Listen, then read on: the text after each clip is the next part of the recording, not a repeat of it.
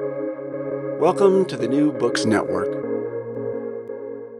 Studying the New Testament through inscriptions is an intuitive introduction to inscriptions from the Greco-Roman world.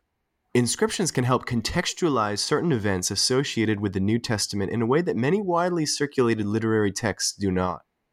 This book both introduces inscriptions and demonstrates sound methodological use of them in the study of the New Testament. Through 5 case studies, it highlights the largely unrecognized ability of inscriptions to shed light on early Christian history, practice, and the leadership structure of the early Christian churches, as well as to solve certain New Testament exegetical impasses. Hello, everybody, and welcome back to New Books and Biblical Studies, a podcast channel on the New Books Network. I'm Jonathan Wright, your host. Today, we'll be talking to Dr. Clint Burnett about his new book, Studying the New Testament Through Inscriptions. Dr. Burnett earned his PhD at Boston College, is an adjunct professor of New Testament at Johnson University in Knoxville, Tennessee. His research focuses on interpreting early Christianity in light of the material culture of the cities in which it was established. Dr. Burnett, welcome to the show. It's great to be here. Thank you for having me. Yeah, and I wonder if we could just begin this interview maybe by you sharing a little bit about yourself and how you became interested in biblical studies.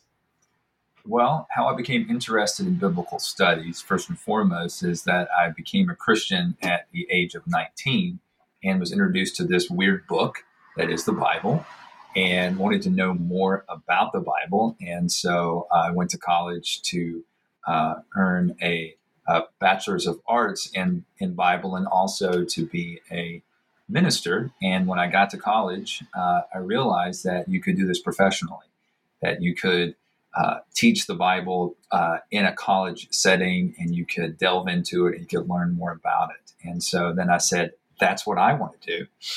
So I then figured out the path I needed to go on to get there. And part of that path included a Master of Divinity. And while in my Master of Divinity, I was introduced to inscriptions by a professor who had done a postdoc at the University of Bonn in Germany. His name is Richard Oster, and he is a mentor and a friend. And he just introduced me to inscriptions in a class that was called New Testament World. And I got to see what inscriptions were and how they could shed light on the New Testament and help us better understand earliest Christianity. And so I immediately fell in love with them. And then I just began to read everything that I could about inscriptions, to read as many inscriptions as I could. And I continue to do so today. Yeah, well, you've definitely put so much time into thinking through this issue. So to begin, why don't we just start with asking the question, like, what is an inscription? An inscription is basically a message that can be written or scratched on any durable material. And it also includes graffiti, which that's the one caveat to the definition of a message written on durable material, because graffiti was not made to last, but graffiti is included in there. So most often people think of inscriptions, they'll think of something engraved on marble or limestone, and it's just a message there that is meant to last. Right. So between those two things then, like, how would you then say why inscriptions are used? Like, why were ancient cultures known for making inscriptions? So the cool thing about the study of earliest Christianity is the Roman Empire is sort of the apogee of the use of inscriptions in antiquity. They were used for hundreds, if not 1,000 years. We have inscriptions from the ancient Near East. But when you reach the Roman Empire, and specifically when you reach the last part of the first century BCE into the first century CE, the use of inscriptions just skyrockets. And so scholars have looked at this and asked questions about it. There's not a lot of agreement about it other than in the Roman Empire, the stability that was there, that the Romans provided, that people knew that their empire would last to some extent. And so they created inscriptions for future generations to read. Gotcha. Would you say the same thing about graffiti? Like, I know this is a little off the cuff question, but would graffiti fit into that category as well? So graffiti is your one outlet. outlier when it comes to inscriptions. Epigraphers, the people who study inscriptions, there's a synonym for inscription would be an epigraph, which is from the the Greek word that means on and writing. And so graffiti is your one outlier because graffiti was not made to last. Graffiti were written on walls in antiquity. These are inside homes, outside houses. There's a great graffito from Pompeii where someone says, "Oh, wall, how are you still standing because you have so much graffiti on you?" People knew in antiquity that the messages that they scratched or wrote on the wall like that would be covered up because they would be replastered. Gotcha. Oh, that's helpful. So then, as we approach New Testament studies and biblical studies in general, why are inscriptions important, especially for the early Christian movement and studying what happened during that time? Inscriptions are important for several reasons. The first reason is their ubiquity. They are everywhere. They were not just confined to elite people. They were not just erected by kings. They were everywhere in ancient cities and outside ancient cities leading up to them. All of our grave inscriptions were usually outside the cities because unless you were really important, you weren't buried inside the city. And so they're literally everywhere, cluttering up everything. What we have is just a fraction of what was once erected in antiquity. And right now, according to epigraphers, there's almost 500,000 surviving Greek and Latin and Semitic inscriptions that date to the Roman Empire and thereabouts. And so that's just a fraction of what we had. So they're everywhere. They're not confined to the elite. So we have slaves who will erect inscriptions. There are inscriptions erected on behalf of children. Craftsmen will erect inscriptions. Women will erect inscriptions. And so they give us windows into the lives of those who are not sort of the 1% of antiquity, which makes them very important. And the third reason why they're really important, and the reason that I really appreciate them, is their contextual documents, meaning they allow us to provide what we call a social history of a particular city in antiquity. Most people just lump the Roman world into the pagan world and think of it as a monolith, but it was very diverse. Each city had its own unique little subculture where there was its own unique pantheon in the sense of each city had its own patron deity, its own particular customs, its own particular traditions, and we can recover those with inscriptions. These traditions and cults and customs, they aren't talked about in our surviving Greco-Roman literature, which makes inscriptions so important. And so as I'm trying in my own work to contextualize the cities associated with Paul, as opposed to guessing or relying on just broad generalizations about the Roman Empire, I can actually go to the sources that people who lived during Paul's time in those cities, and I can see the evidence and the inscriptions and archaeological evidence and coins and those types of things that they erected, and be able to reconstruct Paul's epistles and the background for those epistles and difficulties and those types of things from that material. Yeah, right. And so it's really bringing that world back into like full HD color. And it's so interesting. So let's get into the content of the book then. You really, to answer that question of why inscriptions are important to New Testament studies, you then offer 5 case studies on the importance of inscriptions. So you begin with the title Kurios and how it's applied to Jesus. So maybe, could you just maybe summarize how that chapter shows how inscriptions are important for understanding that particular title? Mm-hmm. So for much of the history of the 20th century in New Testament scholarship, people have argued over where Jesus was first called Lord. And in the early part of the 20th century, there was a group of German scholars and then other scholars who followed them that were part of what was known as the History of Religion School. And they looked at things that I look at and examine in my own work. They looked at inscriptions and other things like that to determine, to try to place the development of earliest Christianity, and specifically Jesus as Kurios, so the divinity of Jesus, to place that in light of other religious movements of the time. And so it was amongst those scholars, the consensus was that Jesus's what I call kuriosship or lordship could not have developed on Palestinian soil because of the oneness of God and the monotheism of the Jews who lived in that time period, and specifically in Palestine. And so they argued that Jesus's lordship was derived and occurred on what they called pagan soil. Once early Christians began to migrate outside of ancient Palestine and into Greco-Roman cities, and they became influenced by hero cults and other cults, and they began to call Jesus Lord because those cults were popular. There's been a lot of reaction to that, and now the consensus is the opposite, that Jesus was called Lord by the first Christians who lived in Palestine. And what I do in this chapter is just to show that there's one interesting aspect that both groups of scholars have overlooked, and that is inscriptions. And inscriptions actually help the case of the second group of scholars because they actually show that Lord is used in inscriptions in and around ancient Palestine during the formation of earliest Christianity.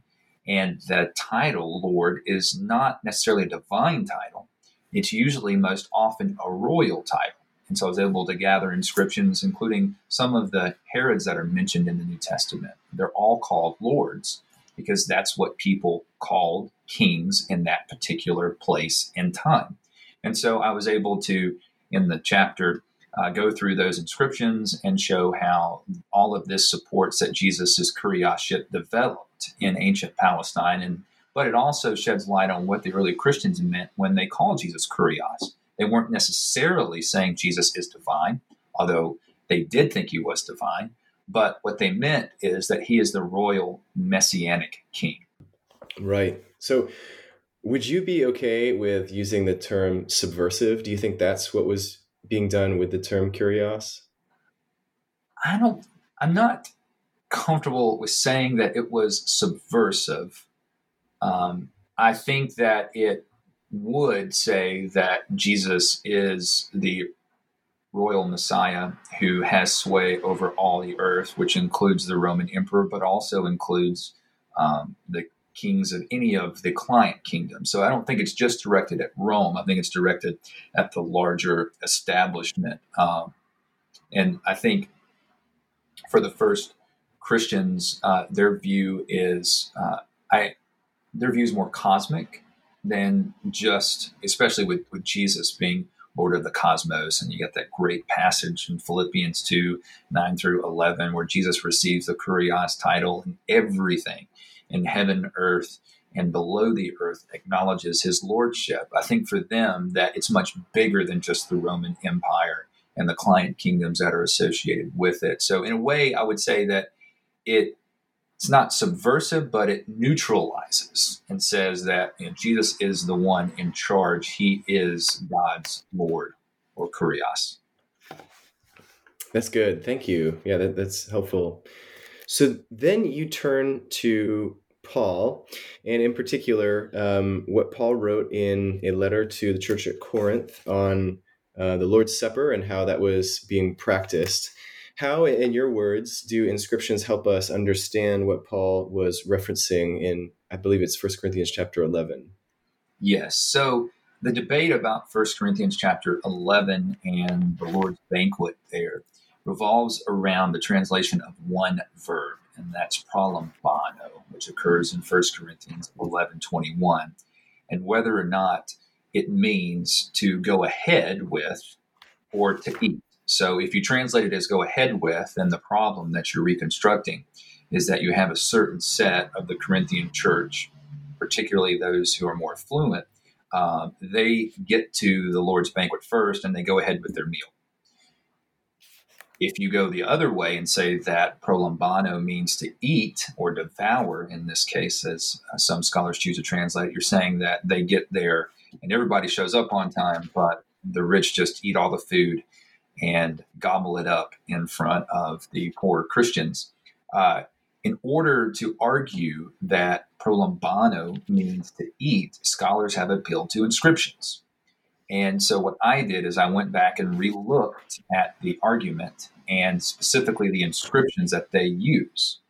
And I was able to show that in the inscription to which they point, there are 3 uses of prolambano, and not every one is used the same. One will be to eat, but one also means to go ahead with. And so the argument is that prolambano with food as an object always means to eat.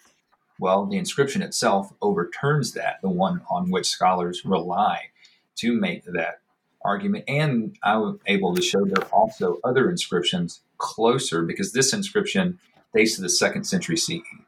I'm able to show there are inscriptions that are much closer to the time that Paul composed 1 Corinthians in the mid-50s, and that those show that prolambano has a temporal meaning, and so there's no reason not to translate it as to go ahead with, and argue that it makes the most sense in its context because of the Roman culture and character of Corinth, not the Greek culture, and how people went to banquets in a Roman culture that prolambano means most likely or probably to go ahead in this case. Thank you so much. Yeah. And then you turn in chapter 4 to imperial loyalty oaths, and you go right to Acts chapter 17, where Luke writes, he uses a phrase, Caesar's decrees, which, as you state, commonly refers to a group of inscriptions that contain oaths of loyalty. So how do inscriptions help us understand this phrase, and what did you argue in that chapter? So there was an article that was published several years ago by E.A. Judge, where he's trying to define what Caesar's decrees might be. And he pointed out that there are inscriptions that have been discovered. At that point, I think there were 2 that talk about, that are imperial loyalty oaths. And these would be ones that provincials, people who live within the Roman Empire, took. It's a fealty oath, basically, where they swore loyalty to the Roman emperor who was on the throne at that point in time. And several scholars have picked this up, and they see this as the background. They identify those as Caesar's decrees. And so that essentially what is going on, they argue, is that the first Christians in Thessalonica were disregarding Caesar's decrees. They were questioning and causing people not to be loyal to Caesar, but to be loyal to Jesus, who is king. So part of what I did is I tested that hypothesis, and I looked at all of these inscriptions in depth, and I was able to show that the problem with that proposal is that they aren't Caesar's decrees, that there's no case where a loyalty oath, a fealty oath to a Roman emperor, are issued from the imperial power. They're all local decrees that local Greek and Latin communities took. I think there's only 6 of them, and that I was able to show that they're all very different, that they're not all the same. Some include the worship of the emperor, others don't. That the language of the inscriptions, the Latin ones particularly, are very individualistic in the sense of they use first-person singular verbs, I, and first-person pronouns, me, while the Greek imperial loyalty oaths use the first-person plural, we, and other first-person plural pronouns. And so they aren't Caesar's decrees, and some of them are associated with the worship of the emperor, some of them aren't. And I was also able to show from them that they happen for a reason. There's a particular context for them. And they don't just occur randomly. People in a city don't just wake up one day and say, I think we need to swear allegiance to the Roman emperor. Usually there's a context for it. Most often that context would be a new emperor ascending to the throne. So I was able to go through those. But I didn't want to just tear down and not build up. And so what I did is then I went back and relooked at Acts chapter 17 and said, how might inscriptions help us to interpret Caesar's decrees? And the conclusion to which I came is that Caesar's decrees aren't imperial loyalty oaths. What they are letters from Caesar. This would be first from Augustus and then from subsequent emperors, affirming and reaffirming Thessalonica's free status in the empire, which was a very coveted title and status in the Roman Empire, and Thessalonica had it. And so what's really going on, I argue, in Acts chapter 17 is that Christians are, what the charge against Christians is that they're overturning Caesar's decrees, and that there are threatening our safety, our autonomy, our free status in the Roman Empire, because it was a status that emperors gave and emperors took away. And I show in the chapter there are indications, there are times when it was taken away, and usually it was taken away for acts that are seen as not loyal to the emperor. So in the end, I argue that the Caesar's decrees are best interpreted as letters written from the emperor to Thessalonica, acknowledging the city's free status. Yes, that's so fascinating. That really, to me, is a great example of how inscriptions can help us interpret the text so well. Yeah. So then you go in chapter 5. You stated earlier that one of the great things about inscriptions is that they span social economic statuses, and you show in this chapter how the non-elite, especially in the Roman world, were treated. And so, why don't you help us understand how inscriptions kind of shed more cultural light on the non-elite in that time?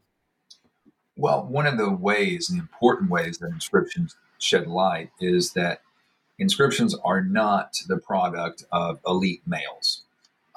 Their inscriptions are the product of slaves and women, and sometimes even children. And so, if you look at what our surviving Greco-Roman literature says about women, it's all from an androcentric perspective. And so what inscriptions are able to do is to sort of show that women were much more active in the world than our literary sources tell us, that they were active in all areas of society. The only things they weren't doing, they couldn't be politicians and they couldn't be soldiers and generals, but they were wielding influence, and they were actually, in this particular chapter, they were leaders of local cults. And so one of the things that I do in this particular chapter is I look at how inscriptions may help us to think about the leadership of the Philippian church, and whether or not the two ladies who are mentioned in Philippians chapter 4 in verses 2 and 3, Euodia and Syntyche, whether or not they had some sort of leadership role in the church. The reason that's important is Paul doesn't make a habit of calling out women in his letters and telling them to get along. He doesn't make a habit of calling out people a lot to tell them to get along, but he does in this particular case. And so there must be a reason why he singles out Euodia and Syntyche.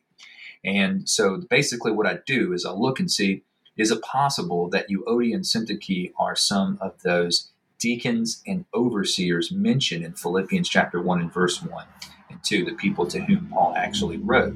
So I was able to go through all of the inscriptions that have to do with women being active in cults in Philippi. This is not every single inscription, unfortunately, because there are some inscriptions that are yet to be published. But my sources tell me it's going to be a while before those are published. And so I went ahead and did my chapter. And so what I was able to show in the chapter is that women were active in Philippi. They were patronesses, and they were even leaders in local cults, exercising leadership over men. There's a great inscription that is a list of people who were involved in this one particular cult. And the cultic official is a woman, and everybody else who's involved in the cult are men. And so she's obviously exercising some sort of authority over them. And so I argue in that chapter that then there's no reason for us to conclude that Euodia and Syntyche aren't exercising similar authority in the Philippian church, that they were probably deacons, because we know that Phoebe, in Romans chapter 16, was a deacon. We hear of deaconesses in a famous letter that in the early second century that Pliny, the younger, who was the governor of a province known as Bithynia, exchanged with the Roman Emperor Trajan. He talks about him torturing two deaconesses.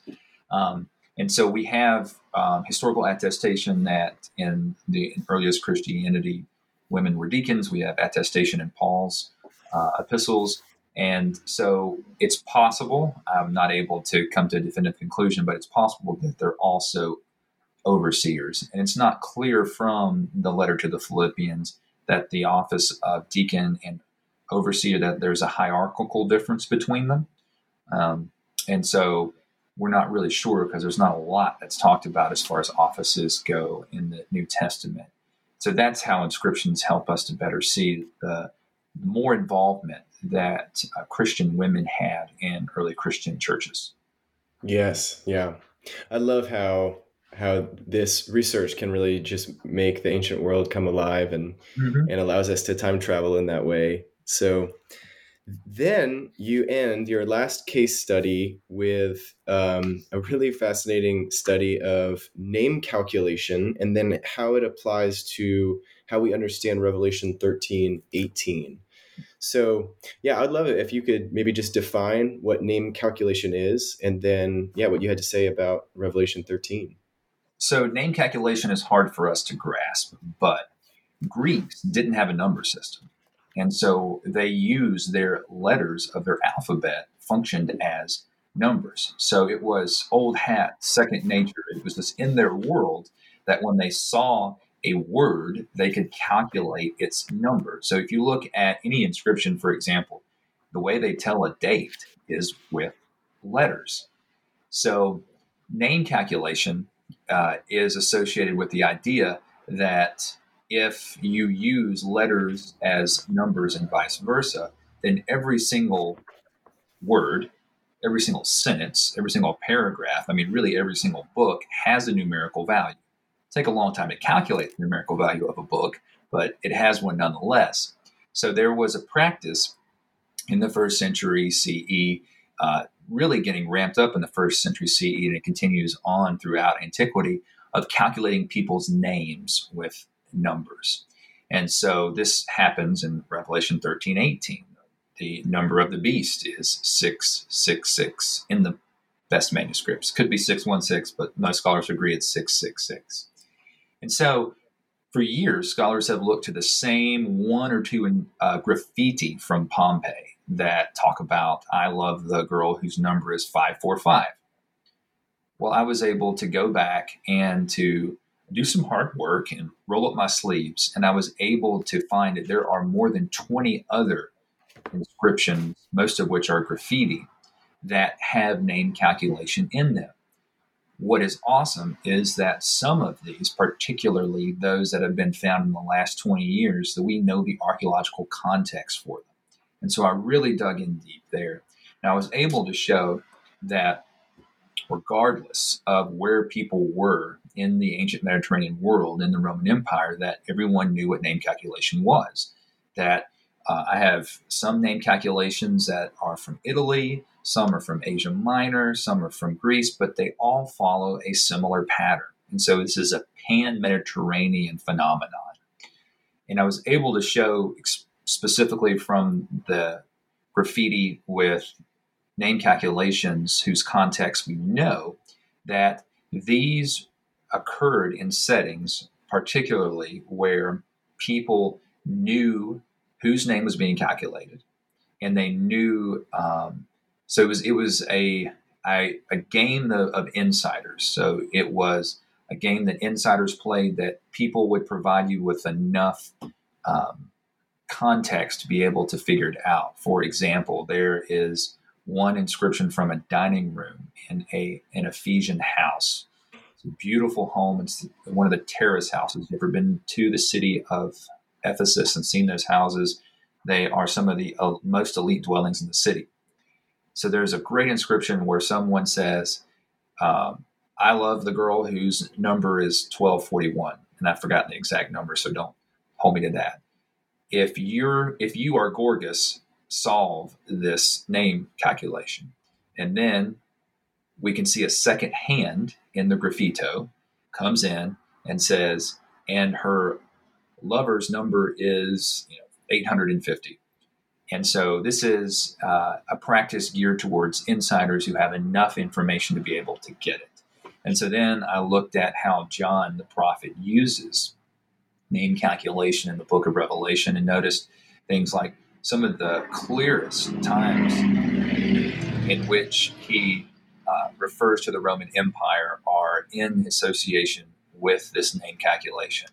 And the clearest times that he talks about the worship of the Roman emperor as or like a god are associated in the same context as this name calculation in Revelation 13. And so I'm able to argue in the chapter that John gives his audience everything he needs to know. And what is more, he seems to follow this larger pan-Mediterranean practice and is very similar in his approach to providing the name of the beast. And so it would have been something that his audience would have understood, would have grasped. They had enough context to understand that it was probably Nero. Wow, yeah.